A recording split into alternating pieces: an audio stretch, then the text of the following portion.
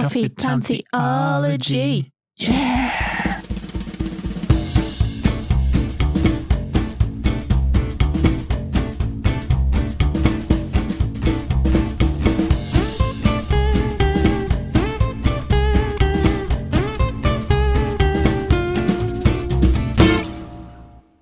Kia ora, Tefano, and welcome to Coffee Time Theology. Yeah. I'm Stu. And I'm Grace. And we're your hosts. Welcome back to our second episode of this season. It's good to have you back. We hope you enjoyed last week. Do you enjoy podcasts? I guess so. Yeah. I mean, if you don't, then why are you listening to them? Well, I guess you do some things you don't enjoy because, you get something out of them. I hope that people enjoy our podcast. Yeah, me too. Welcome back. If you haven't already found us on Instagram, you should look up Coffee Time Theology. This is the obligatory like, share, and subscribe.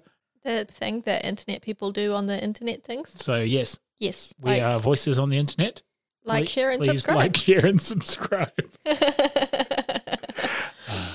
We have the Instagram page there so that you can interact directly with us and so that you can tell us if you have any questions or comments that you'd like to share. If you have any topics for podcasts that you'd like us to get into, send us a message on Instagram and we will get back to you and add it to our list. Yeah. Today's topic is something that was sent in by a listener, and it's quite a big one, so we'll see how much of it we get through. But the question was, can you tell us about the priesthood of all believers? What is that, and how does it work, and is it the same as leadership? So, pretty big question. Let's give that a go. So, Stu, what is the priesthood of all believers? I think that was my question. It was, but I got there first. So, Grace, what is the priesthood of all believers? We just said that it's a really big thing. I guess there's a couple of things. Context to start with, right? Yeah. So the concept of a priest. Yeah, so we're talking the biblical Christian understanding of priesthood, so we'll start there. In Levitical law, there were the people who were set aside to be priests. The Levites. And they were called by God and went through this whole process, becoming clean and holy, go through a cleansing thing to be able to be priests. And their job was essentially the administration of the spiritual law.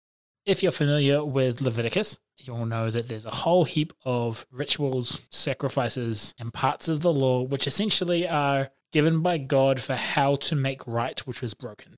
Yep. So if we look at Leviticus as a list of laws of reconciliation and restitution. And so the priest's job in that was to help people figure out what applied and to lead the rites of forgiveness, of sacrifice, to lead the outworkings of those laws. What I have written down is the administration of forgiveness is kind of the role of the priesthood. God says, if you've done this, do this, and you'll be right with God again. The book of Leviticus, the laws are a gift. Or if I have wronged someone, if I have wronged God, knowing that people would wrong God or break God's rules, everything is given in a way to make things right again. Yeah. So the law is there, recognizing that people hurt each other and do the wrong things. And also that we understand that it is wrong to do so. And when we've hurt each other or broken the law or done things wrong, we will feel guilt and shame about that.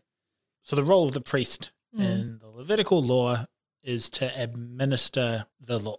They're not policemen, but in terms of the administration of forgiveness, there are different sacrifices in the law for different problems. If you're unclean, you do this. If you've killed your neighbor's goat, you do this. Yada, yada, yada. And the priest's job is to help people navigate that law and to to administer those actual rights so people can know that they're following the law correctly.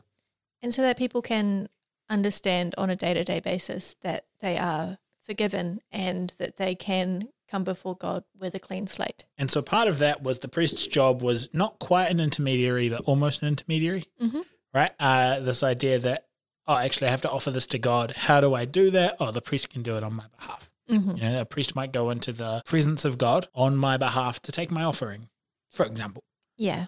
And so that was the role of the priest, of the Levitical priests in Israelite society. And through the Old Testament. All the way up to this guy named Jesus. And those priests are there in the temple administering those rites when Jesus goes to the temple and interacts with them. So that's kind of the role of the priest pre-Jesus. And then Jesus happened, and the Easter story happened. And the whole overhaul and fulfillment of the Levitical law, the rites that were followed were no longer needed because Jesus, as the high priest, became the intermediary. Mm-hmm. The things that we used to have to do to access God, Jesus dealt with. There's a common phrase in our songs, in our worship, that Jesus is the Lamb of God, or the Lamb that was slain. And that's a reference to the older sacrificial law that was fulfilled by the priests in the temple, and then Jesus as the final high priest, also then being the final sacrificial lamb. So Jesus redefined the priesthood because essentially what was needed was no longer needed. And that's why we talk about the old covenant versus the new covenant. And that opens the door to this idea of the priesthood of all believers, right? So you've got the Levitical priests, the historical Levitical priests who were the intermediaries and helped people access God. They helped fulfill all of the rituals and all of the rites required for connecting with God, for being clean. And then Jesus comes, overhauls the whole system. Flips the tables. You can come straight to God through me. Yeah. I am the way, the truth, and the life, right? You no longer need a priest to connect you. You no longer need a priest to offer something on your behalf. I've dealt with all of that. You can just come straight to God. You no longer need to annually offer a sacrifice to know you are forgiven. You are forgiven. The sacrifice has been done. And so then, now and forever. Yeah. And so from there, it opens up a different understanding of the priesthood. We all have access to God. Yeah. The priests who used to hold the administration of forgiveness, if you will, the administration of salvation, no longer do. Jesus has dealt with that. And so now the priesthood of all believers is a concept that we all have access to God. We no longer need to go through a third party to speak with God or for God to speak with us. We all have direct access to God, to Jesus. To God's forgiveness and love. And so that role of the priesthood that was needed pre-Jesus is gone, that particular role. Or you could say that role is given to all of us. Each of us has the ability to access Jesus, access God. Each of us has the ability to administer our own forgiveness. That becomes between us and God. You don't need the third party. Yeah. And if we wish to make sacrifices of our time or of our talents or abilities, we can offer those directly before God. We don't need to take them somewhere else. So this comes into the idea now, if that's what the priesthood was, right? If that's what the point of priests was, where is the intersection with leadership? Yeah. Because the priests held the administration, but the priests also held a role as leaders within society. But they weren't the leaders of Israel. Yeah. They were leaders, but not the leaders. From the point where the people cried out for leadership, God gave them kings. And before that, there were judges. And the prophets held direction and guidance. Yeah. And part of the role of leadership. Yeah. And so when we think priesthood, we might actually connect the idea of like a pastor to a priest, which isn't true in this sense in what we're talking about, or it is only true in the way that we're all priests. Everyone who knows God is a priest of God from this idea of access. It's not a one-to-one swap out for a priest from the Old Testament to a pastor or a church leader in the modern day. Or just any form of something we might consider to have spiritual authority, because it's an interesting concept because we all have access to God. Yeah. So we move into this other space of so what's the role of leadership within a church and how does that interact? And I think the very first thing is all forms of leadership within a church are equal in terms of value, right? In terms of place within the kingdom of God, it's not a hierarchy. Yeah. All of our different types of ways we might view leadership, even if they're hierarchical in a organizational or structural thing, all on the same playing field with God, all have direct access to God. Yeah. So it becomes this idea of recognizing that someone might have a specific word, but they're not any closer to God. There aren't less barriers in between them and God as any other person. So there's a tension in that. Like the question that comes again is so what is the role of leadership in a church? Yeah. What is the role of spiritual leadership? And how is it separate from this idea of priesthood? Yeah.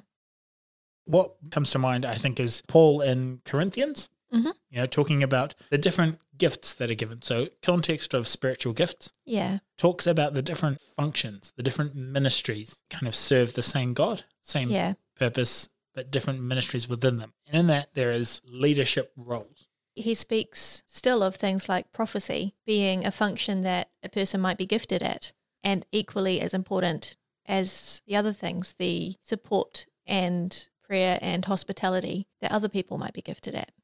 Rather than the priesthood being the person who is administering access to God, now we have a community of people who need some kind of structure and organization and a distribution of gifts to be able to collectively function.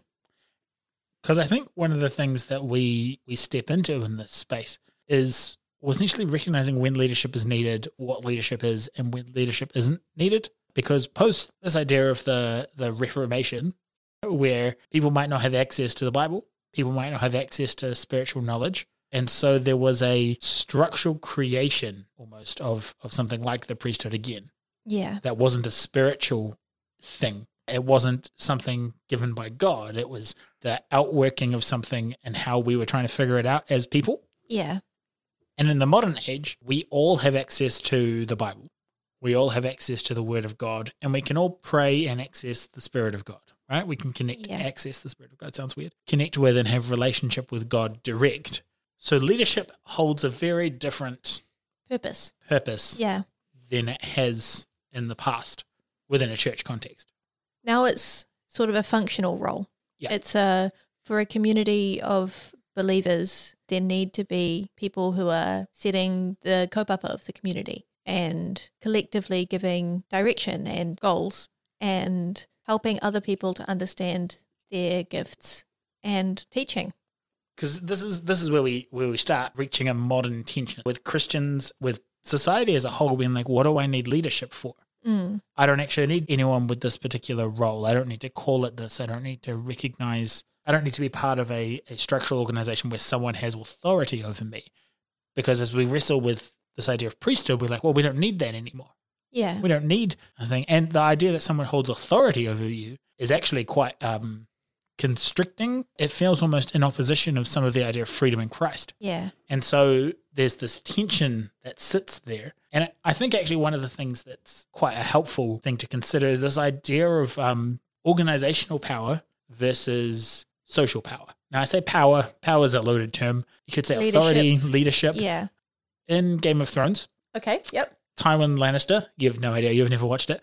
He makes this comment in a thing saying, anyone who has to say, I am the king is no king, or something along those lines. Like the person who has to yell, hey, I'm the leader here, so do what I say, doesn't really hold any authority. Mm-hmm. The leadership is somewhere else. Might hold institutional authority, but that doesn't mean that the people actually look to them for leadership. And I think that's an interesting thought when we talk about the need for leadership. Because people will follow strong leaders. And some people will look for guidance, advice, and they might never call it leadership. Yeah. But those are the things that we mean by leadership. So we can think about like workplaces. Yep. And how almost every workplace organization I have come across has these fun things called organizational charts. Love a good org chart. Good org chart, yep. And they show, who manages who and who has the institutional authority and who should these people be going to ask questions of and who has the power to make decisions. But there's been some research done a long time ago now about the difference between an org chart from an organizational authority point of view and between a social capital point of view. If you look at who do people actually go to? Who are the people of influence in the room rather than who has the title? Yeah, who actually gets stuff done. And this idea of leadership, yes, it's a role and a function, but it's also something that people look for and some people naturally carry. And I wonder in some of the spaces where we claim not to need leadership or where we go, actually, we don't need this. It's because there are people within that space who are showing leadership without necessarily institutional recognition. Yeah, so we have a problem with the institutional or the imposed leadership as opposed to the natural leadership. Organic. We've seen lots of stuff recently, actually kind of catalyst of the pandemic, around good and bad management. And we've seen all sorts of things and stuff over the years around leadership and bad leadership, and leadership good, management bad, and all these kind of different ideas like, micromanagement. But what we've learned in the last few years is that someone who holds the title of manager, who's a good leader and manages well, has made a massive difference in people's lives. Yeah, there's that saying that people don't leave jobs, they leave managers. Yeah, they leave bosses, right? Yeah. They leave bad leaders, or they leave leaders that aren't leading. Yeah. And I think there's a acknowledgement that good leadership is good. Yeah. And bad leadership is bad. And a desire in that space, shockingly, right? There's a desire in that space not to not have leadership, but there's a desire for good leadership and direction. Yeah. And that's an interesting tension. Yeah. When we put it in a church context, what does that mean in terms of church leaders? There's a thing that we've been reading about church planting around when you don't have a shared community. When you're starting something off, people will come and they might follow the individual leaders rather than being sold to the idea. Yeah. When you first find a church community, one of the first things you'll notice is who the leader is, not for any other reason than it's what you look up. You're like, hey, who runs this place? What do they do? What do they believe? What are their values? And then secondary to that is almost what's the community like? Not because it's less important, but because the leader shapes the community. The leader shapes the community, which is an interesting tension in a community space where we believe we're all equal. Yeah. Because it's about function, not value. But too often it's easy to give value to the thing that gives structure. Yeah. It's not that the pastor or the leader is more important than the congregation. People wouldn't believe that. No. But our structures that sit around it might give us that idea. And we might start to, or we do start to value certain things above others. And it happens all the time when we have to make a decision.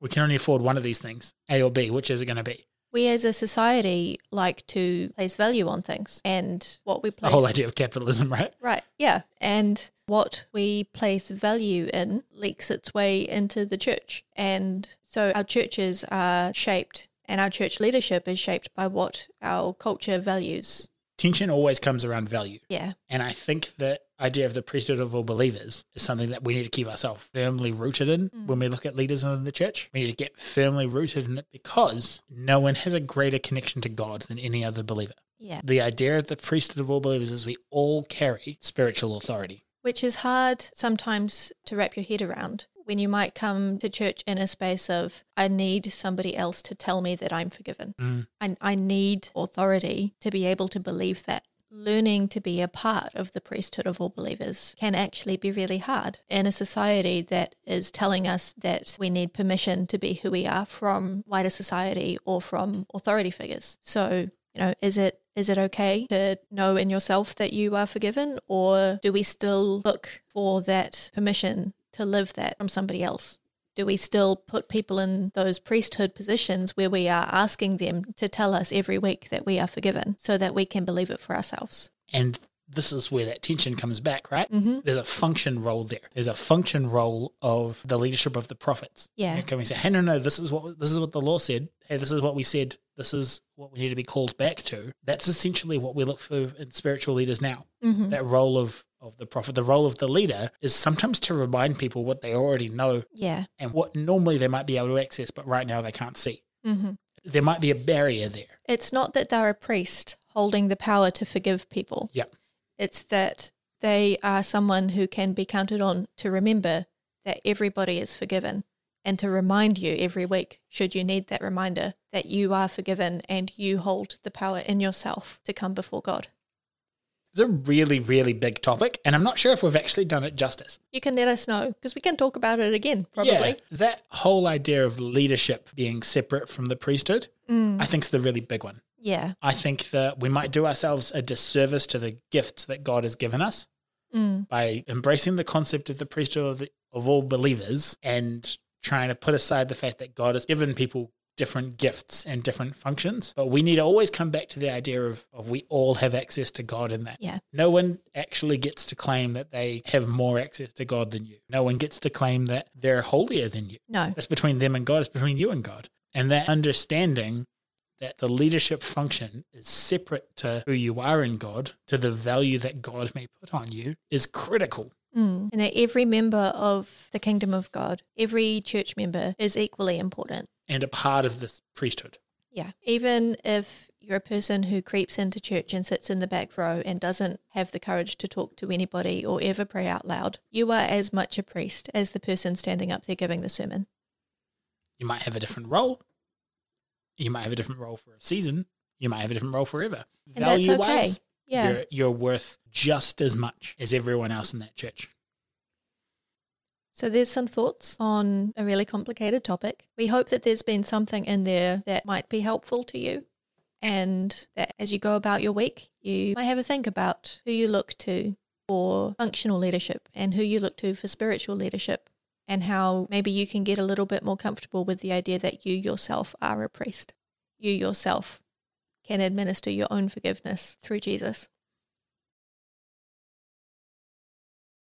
So until next time, take a deep breath, know that you are loved, drink some more water, and have a great day.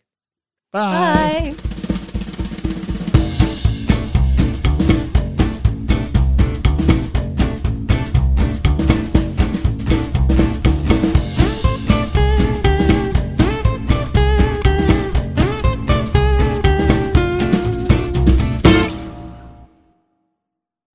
Does it have a timer? No. Yes, it does. Nope, it's just recording. Did you mean, does it have a count-in? I did. It doesn't have a count-in, but it does have a timer. Yes, I see that time. Capybara. Capybara. Capybara, capybara, capybara, capybara. Capybara. Sorry. Just getting something on the canvas so it's not a blank canvas anymore, because blank canvases are scary, but things that have stuff on them are less scary. Yep. It's a life lesson in that. Just start. What's the worst that can happen? No, wait. Backtrack. Nazis.